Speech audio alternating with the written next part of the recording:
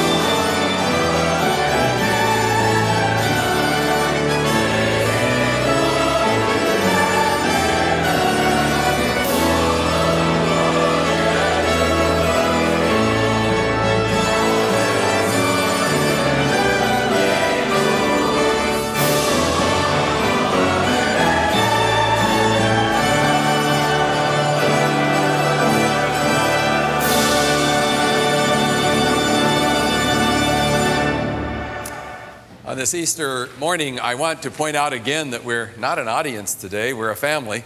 I don't have to tell you to get close, you already are, but I can tell you to greet each other. I don't want any strangers here. Would you just reach out, be free to say Happy Easter, give some handshakes and hugs.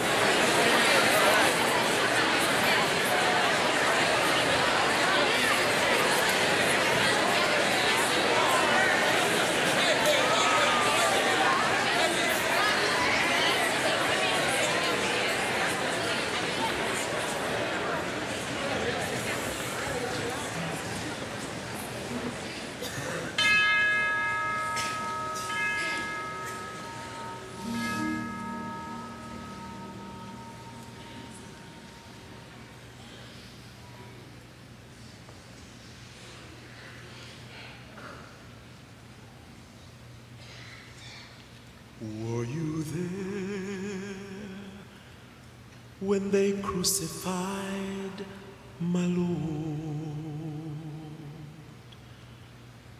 Were you there when they crucified my Lord?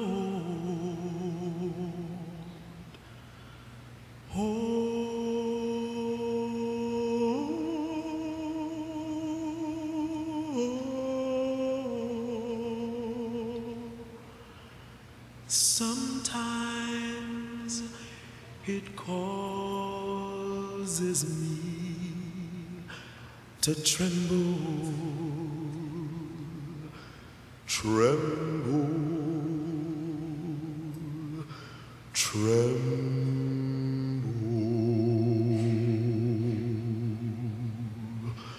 Were you there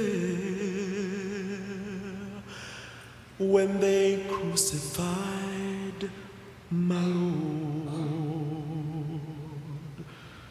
Were you there when the blood came streaming down? Were you there when the blood came streaming down?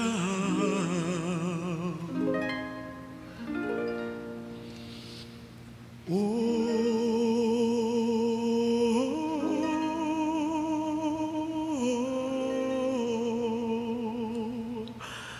sometimes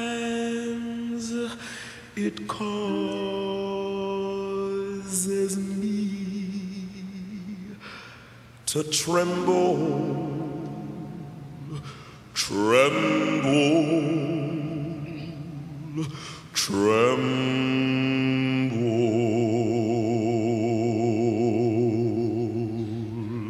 Were you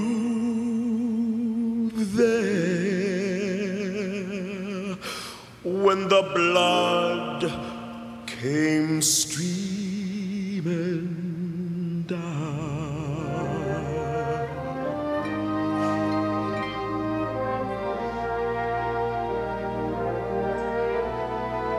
Were you there when they laid him in the tomb? Were you there when they laid him in the tomb?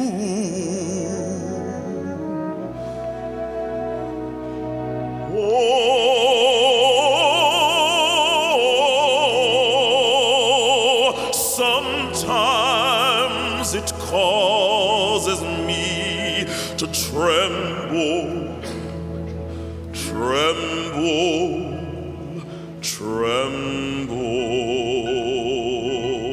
Were you there when they laid him in the tomb?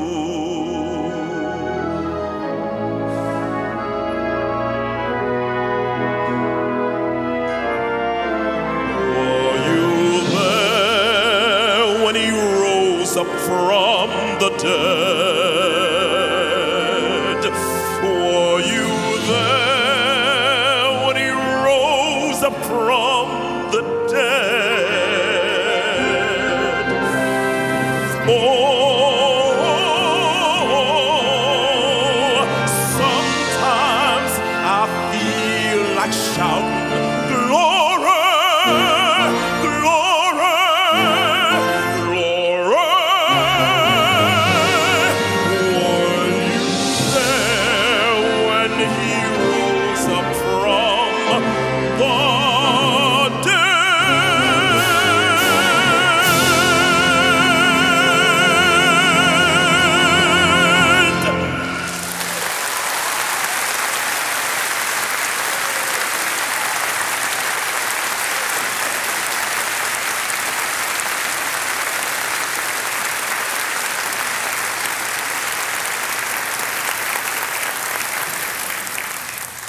Well, it does take our breath away to hear the praise and glory of God in such a dramatic and heartfelt way. And the reason that we can feel the joy and energy towards our Lord is because of the hope that we have in Jesus Christ. And we're going to affirm that hope as we read responsibly.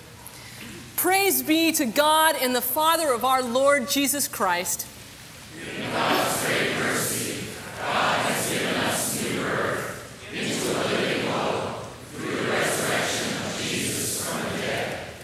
Through Christ, you have confidence in God, who raised him from the dead and gave him glory, so that your faith and hope are in God.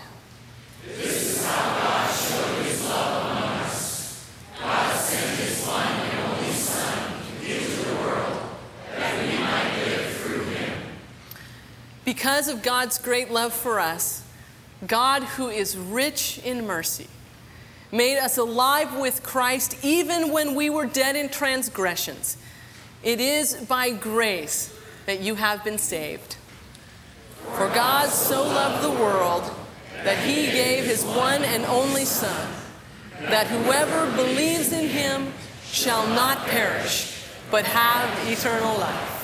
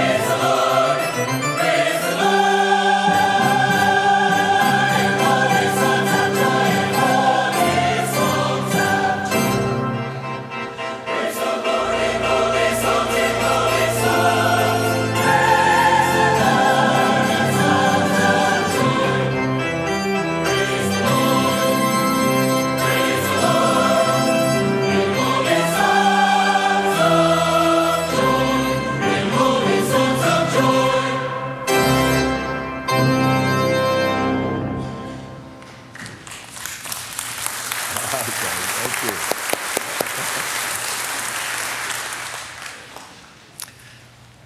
God's amazing grace. A hymn we know, a phrase we love, and it forms the foundation of Easter hope. This is one of the times in the service that I invite you to respond, to let your soul respond to the gift God wants to give you today, and that's His amazing grace. It's available. Take it. Personalize it.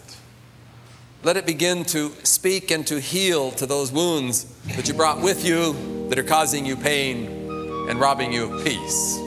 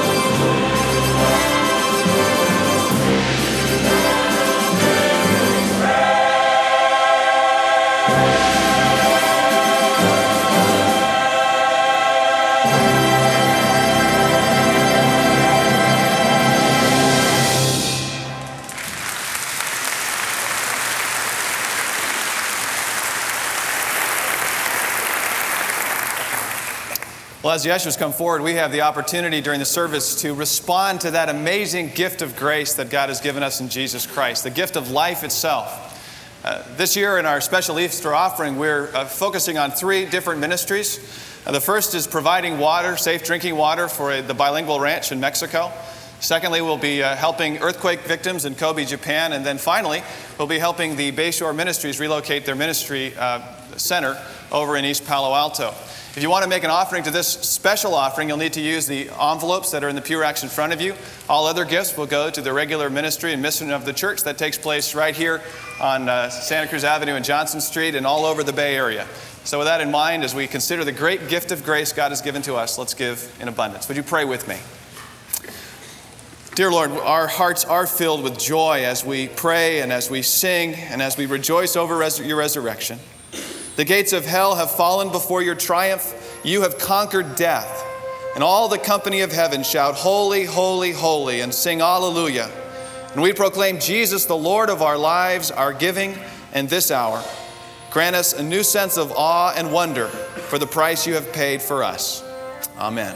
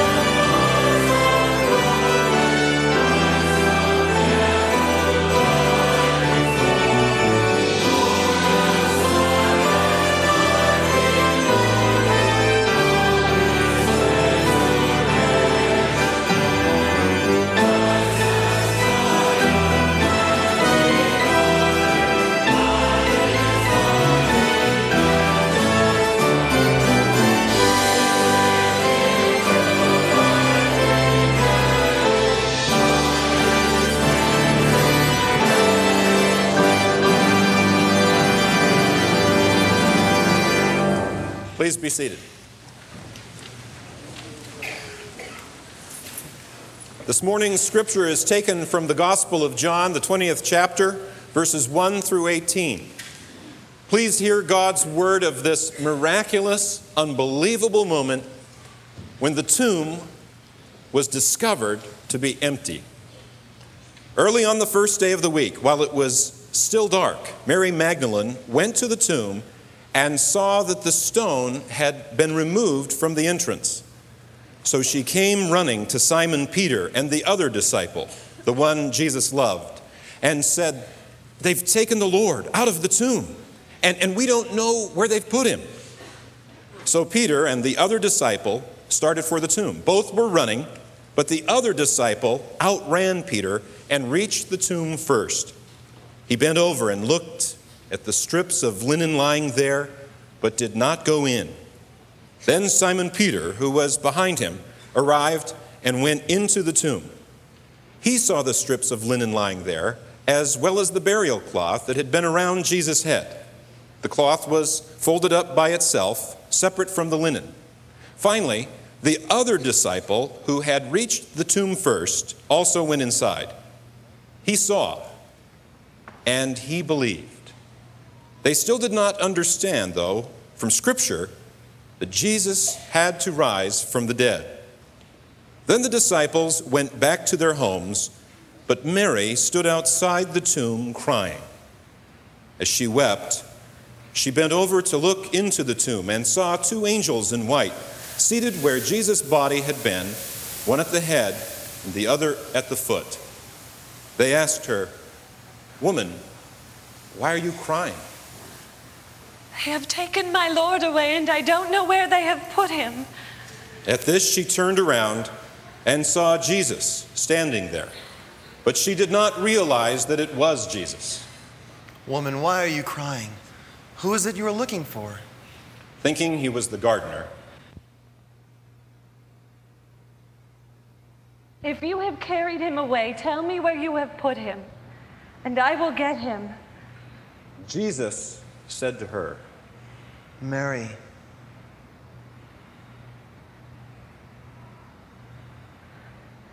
"Teacher." "Do not hold on to me, for I have not yet seen the Father. But go instead to my brothers and tell them I am returning to my Father and your Father, to my God and your God." Mary Magdalene went to the disciples with the news. "I have seen the Lord."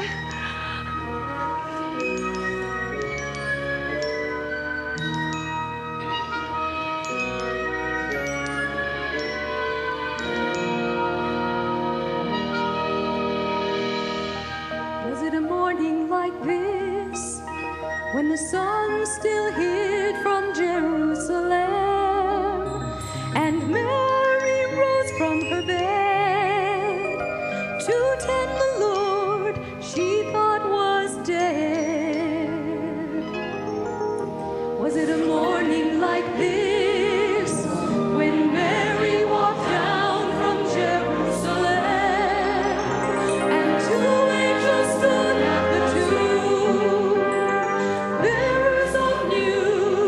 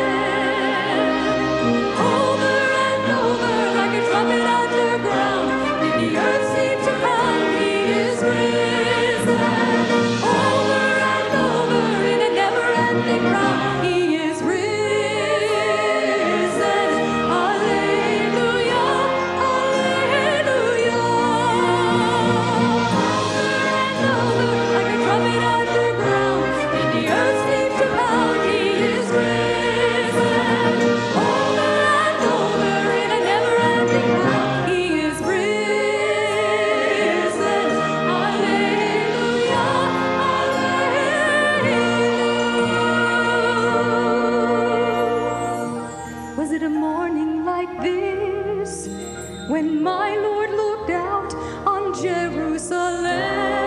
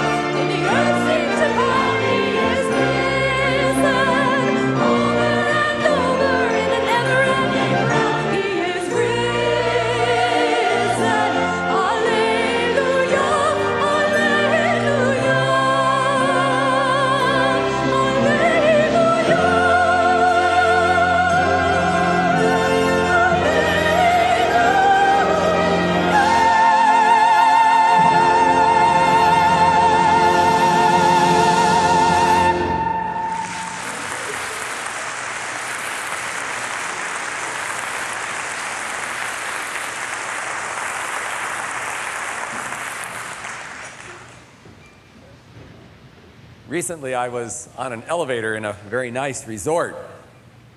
And this woman got on. She was carrying 2 very heavy bags of groceries. And since we had rather a long ride together and you never know quite what to do on an elevator, I decided to be sociable. So I said, you know, it looks like you're getting your exercise for the day. And her response really surprised me because she said, yeah, sure. I exercise every day, but you know, I'm getting older. And from here on out, in spite of all my working out and effort, it's a downhill slide into the inevitable. Then I thought, that woman's cynical. And then I thought, I wish I just kept my mouth shut, you know? And then I thought, that'll preach for Easter. So, you see, this woman lacked something. She obviously had everything that this world can give materially, but she didn't have any hope in here in her heart. She didn't have any hope for her personal future, so everything else she possessed wasn't doing it. She wasn't fully alive. She needed hope, and she didn't have it. And that's what Easter is all about today. Jesus came to assure us that life is more than a downhill slide into the inevitable. Because if you think about it, what if it were really true? What if your life were nothing more than 70 years and 10? And you know, you sort of live and you grow and you work out and you get strong and you hit your peak. And you don't know quite when that is and you keep postponing it, but you do hit your peak and then you know you're kind of starting down. And if that's all there is to it, why dream? Why get up in the morning? Why make plans? Easter tells us that where there is hope, there is life. And if you don't have hope, you're not fully alive. And that was what was wrong with the woman in the elevator. Hope prevents us from falling victim to that very modern philosophy. Let's eat, drink, and be merry, for tomorrow we're going to die anyway. Or grab the brass ring while you can because you only go around once. Or if you're going to do it and it brings pleasure, do it now because we don't know what tomorrow holds. Now, in contrast to hopelessness, listen to Jesus. I am the resurrection and the life. And he or she who believes in me will live even though he dies, and whoever lives and believes in me will never die. In other words, we have a future if we know Jesus. It's important to note, before we talk too much about eternity, that Easter hope meets you right now where you're living, because if it doesn't help now, there's no use prolonging. At least some of us would say we wouldn't want to prolong what we have now forever. That wouldn't be good news. But if hope can come and meet you in your struggles right now and help you not only cope but find joy in the middle of it, then it's worth listening to. And that's what Easter hope does. The resurrection power that raised Jesus, God says, is operative potentially in your life right now. That fact gives us hope, for example, when we're here today and maybe we're lonely. Maybe somebody's let us down. People abandon us, they die, they move, they relocate, and we're here feeling very lonely. Or hope meets us when we're too busy. You know, life just doesn't slow down. We're rushing in every direction. We can't control our schedules. There's always another crisis at work. What do? Hope meets us when we feel guilty, especially when we come back to church and we haven't been here for a while and we start remembering the stuff we've done and we know we can't fix it, and we can't get rid of it, and those memories haunt us, and they even make us feel like we don't belong here because God couldn't accept us. Hope enables us to go on after age or injury takes its toll. And someone younger is banging at the door, and we're afraid they're trying to take our place. And they probably are. Hope empowers the victim, and we have many of them here, to go beyond abuse and injustice without bitterness destroying his or her soul. Hope is essential if we're going to be fully alive. Easter hope assures us, and this is what I hope you can grasp today. Easter hope, Jesus is here telling us today that no matter what chapter in our lives is being written right now, God isn't finished with our story. There's a chapter yet to be written, and in meanwhile, we who believe in him can live with incompleteness. We can live without closure and without desperation. Why? Because we know the last chapter. If you're of my generation, you might remember the biblical epic film Quo Vadis. Deborah Kerr was asked by a reporter if she ever feared the lions during the filming of those scenes when Christians were being eaten by lions. And here was her answer. She said, "No, I knew the script before I accepted the role." Wise woman. But you see, we Christians know the script, and that's why we don't panic in the midst of life's struggles and incompleteness and frustrations and hurts. Paul the Apostle wrote, "I consider that the sufferings of this present time are not worth comparing with the glory that's to be revealed." Think about it. If God can raise Jesus from the dead, there's no situation, no circumstance, no problem too big for him. In fact, and I know this sounds weird if you're really hurting today, but maybe the worst thing that ever happened to you, if it brought you to God, you're going to say, "God, you've used it and you've turned a lemon into lemonade. You've turned a horrible thing into something beautiful, and I praise you for it." Because you see, with God, nothing is impossible. That's what hope is about. Now, the opposite of hope is despair. We all know what that is. Viktor Frankl, psychiatrist, ex-prisoner of a Nazi death camp, tells how those prisoners survived who somehow in the midst of that madness held on to the hope that one day they were going to be delivered. And those who surrendered hope, he said, they just one day rolled over and died. In Southern California, there's a hospital called the City of Hope. And in this hospital, there are no hopeless cases. No one's a statistic. And that gives every patient and every family hope, and hope is often used to produce miracles. Critics are attacking the current television series Chicago Hope. That's also a medical drama, but it's Hollywood. It's myth, because they're offering very often in their dramas these new drugs that are curing cases that are incurable. And critics are saying that's giving viewers who are incurably ill false hope.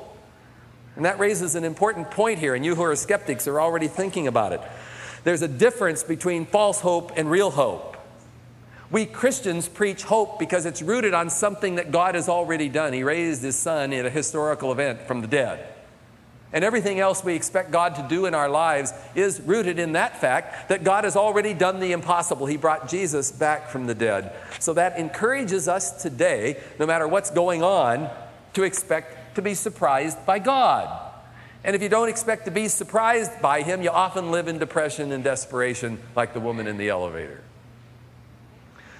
Someone has written, hope is an inner power to believe that life can get better. Not perfect, just better than it is, and good enough to make it worth the struggle to keep our commitments to someone. An oyster can't change the fact that a wee flick, an irritating particle has slipped inside its shell. So it accommodates. It finds a way to cope with that which it cannot change. And by coping, the oyster creates an opalescent pearl. Hope can help you today accommodate yourself to imperfect reality, and all reality is imperfect. We change things we can change, we accept things we cannot change, and we discover the things we can't change. If Jesus is alive and present with us in our life, we can accept, and we can be fully alive in spite of it. Hope rooted in God's power and love helps us cope with our personal reality today. We don't have to escape, we don't have to climb into a myth. And we can expect that after life has thrown its very worst at us, God can come. Think about it. If God can change Good Friday into Easter morning, he can do anything. Let's be honest. We're never going to be without two persistent realities. We will always have problems, that's life. And the Christian will have resurrection power to cope with those problems, and that's hope. Jesus made this promise. In the world, you're going to have tribulation, but be of good cheer. I have overcome the world. Now, before we go home, I need to go back to that part of the hope that has to do with eternity. We all get excited that maybe Easter can help us do a better job coping with reality, with good positive thinking and all that kind of stuff. We come to church and we're made to feel good, and we go out and we can live better. You know, that's not enough. Because one day, the woman on the elevator was right, in a sense, that we're mortal beings, and as much as our society tries to help us forget it through entertainment and all kinds of escape, we are growing older, and one day we will meet the inevitable, namely, we'll physically die. Now, if you're young, you hardly think about that. You're staying fit, and there was a time when I felt that way. But you know, I graduated from high school 40 years ago. It seems impossible. And we had our 40th reunion a few weeks ago. And you know what shocked me? Is that some of those people in my class that I still view as high school kids, they're dead. That really shocked me.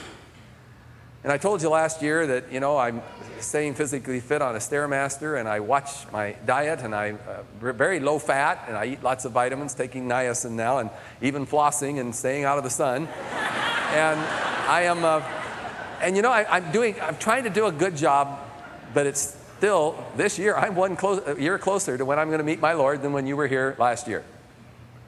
And the good news is, that isn't bad news. In fact, Jesus made us this promise. He said, in my Father's house are many rooms, and I'm going to prepare a place for you, and I'll come back and take you to be with me, that you also may be where I am. And then we read, the body that is sown is perishable, it is raised imperishable. It is sown in weakness, it is raised in power. It is sown a natural body, and it's raised a spiritual body. If there's a natural body, there is also a spiritual body. I was talking with a friend last week whose brother died, and he was at a memorial service, and the Catholic priest said something throughout that service. Your brother is alive. Kept saying that. And that brought him indescribable comfort, because you see, that's really what Easter hope is about, that if we know Jesus, then those who love us know where we are when we die. And that leads me to a question, and before I ask it, I need to tell you, this is hard for me. I was raised in a tradition where invitations, you know, and asking people to become Christians, it was grossly abused. Every service, the pastor would get up and ask people to become Christians and walk down the aisle, and after he'd preached already for 40 minutes, we'd have to sing until at least somebody came forward. And, you know, he'd say, I know the devil's got glue on your seat and all that kind of stuff. And I got so desperate, I wanted to go forward every week just to get home, you know. I don't want to manipulate you. I know how television, I know just how it's abused, but I need to do this because the Bible tells me to. That you become a Christian by an invitation. It's like getting married. It's like making a decision. You don't get there by osmosis. It doesn't happen just by coming occasionally. It's a point of decision. So here's your decision. Do you know where you're going when you die? That's kind of a morbid thought, but it's more morbid if you don't know where you're going. And do those who love you know where you'll be when you die? Will the pastor be able to say to those who love you, that person's with Jesus? That's pretty important stuff, in spite of how it's abused. And so today, I want to give you an opportunity to become a Christian. This is called closure. This is what Jesus will do for you if you become a Christian. First of all, he'll give you a new character. He will help you become the person you always wanted to be but couldn't. Tried but failed. We all know what that is. Secondly, he'll take away your guilt. Every sin you've committed, we read it was nailed to his cross and it's gone forever. Now, if you were here Good Friday, we did something, or at least Rick, the preacher, did something new. We had 3 life-size crosses stretched across here, and the idea was that at the end of the service, we were going to have everybody write on a sheet their sins. And then we were going to have people come up and put them on the cross so we get rid of them, and we acted out the truth of the Scripture that our sins were nailed on the cross and Jesus died for them, so we don't have to be guilty anymore. Well, the problem is, and why I was worried about it, we Presbyterians don't respond to very much. We don't like to raise our hands, we don't even like to get out of the pew, and we certainly don't like to walk down the aisle. So I thought poor Rick would be up here and the whole thing would be a turkey, you know, but maybe 4 or 5 people would come and respond, but I didn't expect much. We Presbyterians love to think. Well, anyway, 700 people came. And they put their sins on the cross. And it was very dramatic. And my heart just leaped. Because that's what it's all about. And that's the second thing Jesus will give you, freedom from your sins. Past, present, and future. I can't understand it, but he died for them. And that's the good news. So we don't have to come into judgment. And then thirdly, he gives us eternal life. So you know where you're going when you die. Now, the Bible makes it very clear. Did you know you're going to live forever? The Bible says we're all immortal. The real question is, where and with whom? No pressure. And I don't mean to be light about it, but you know, today, God brought you here because he wants you in heaven. He doesn't want one person to be without him in eternity. The only problem with heaven is you can't go there unless you want to. You have to choose to. God has already chosen. He wants you there, but you have to say yes. It's called signing on the line. I want Jesus as my Savior. And so today, my simple message to you is simply this. Last hour, we had a guy come all the way down from the balcony. He says, as he correctly said, we Presbyterians often speak with our hearts, but our feet don't follow, and came and found Jay and prayed to receive Christ. And I said, if it's only that one, it's been worth all 5 services. I'm going to invite you today, if Jesus knocked on the door of your heart, and you know if he did or not, you've been here before maybe, you know if he's speaking to you, today you can get it all settled, and you can know where you're going when you die, and you can start finding resurrection hope to help you cope now. You'll be a new creature. That's what we Christians believe. That's what it's all about. And I want to give you a chance to do it. If Jesus knocked on your door today, then open it and say, I want you as my Savior. Would you bow in prayer with me? Lord Jesus, help us to put aside now our doubts, our cynicism, all the intellectual reasons why we think this whole thing is a hoax. And right now, open our eyes and hearts to accept your offer to become not just the Savior of the world, but our personal Savior. Thank you for the assurance that when we meet you as a Christian, we meet you not as a judge, but we will rise to embrace you as our Savior and King.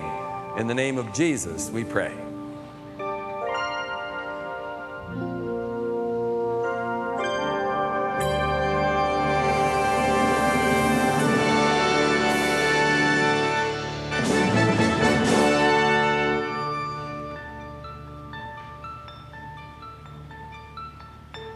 There was a holy hush all over as I walked into the room, and as I stood before him face to face, I was gloriously made new. There was a great and awesome presence, and a light bright as the day, and as I bowed to kneel with the angels, I heard the Spirit say, all rise,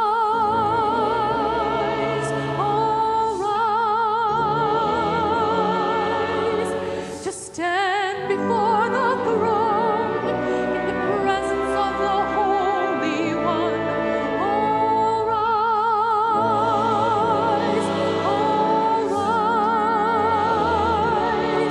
as we worship the Messiah. All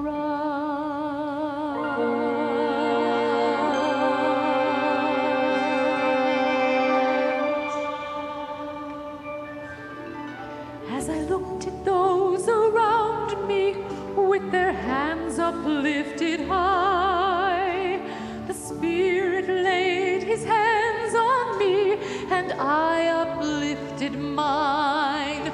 We were singing hallelujahs, praises to his name, and as we bowed to kneel with the angels, I heard the Spirit say, stand before the throne in the presence of the Holy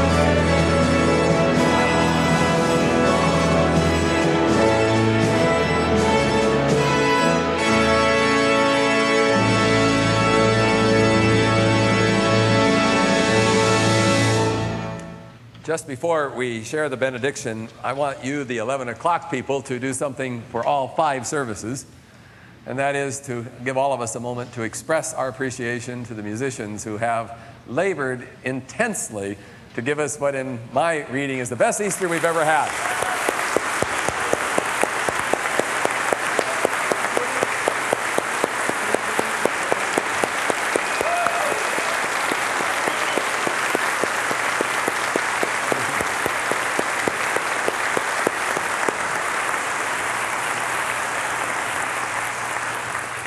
And now I would invite you to join Christians through the centuries in that classical Easter benediction, where the pastor says, "He is risen. He is risen indeed. He is risen. He is risen indeed. Hallelujah. Goodbye, God bless, and happy Easter."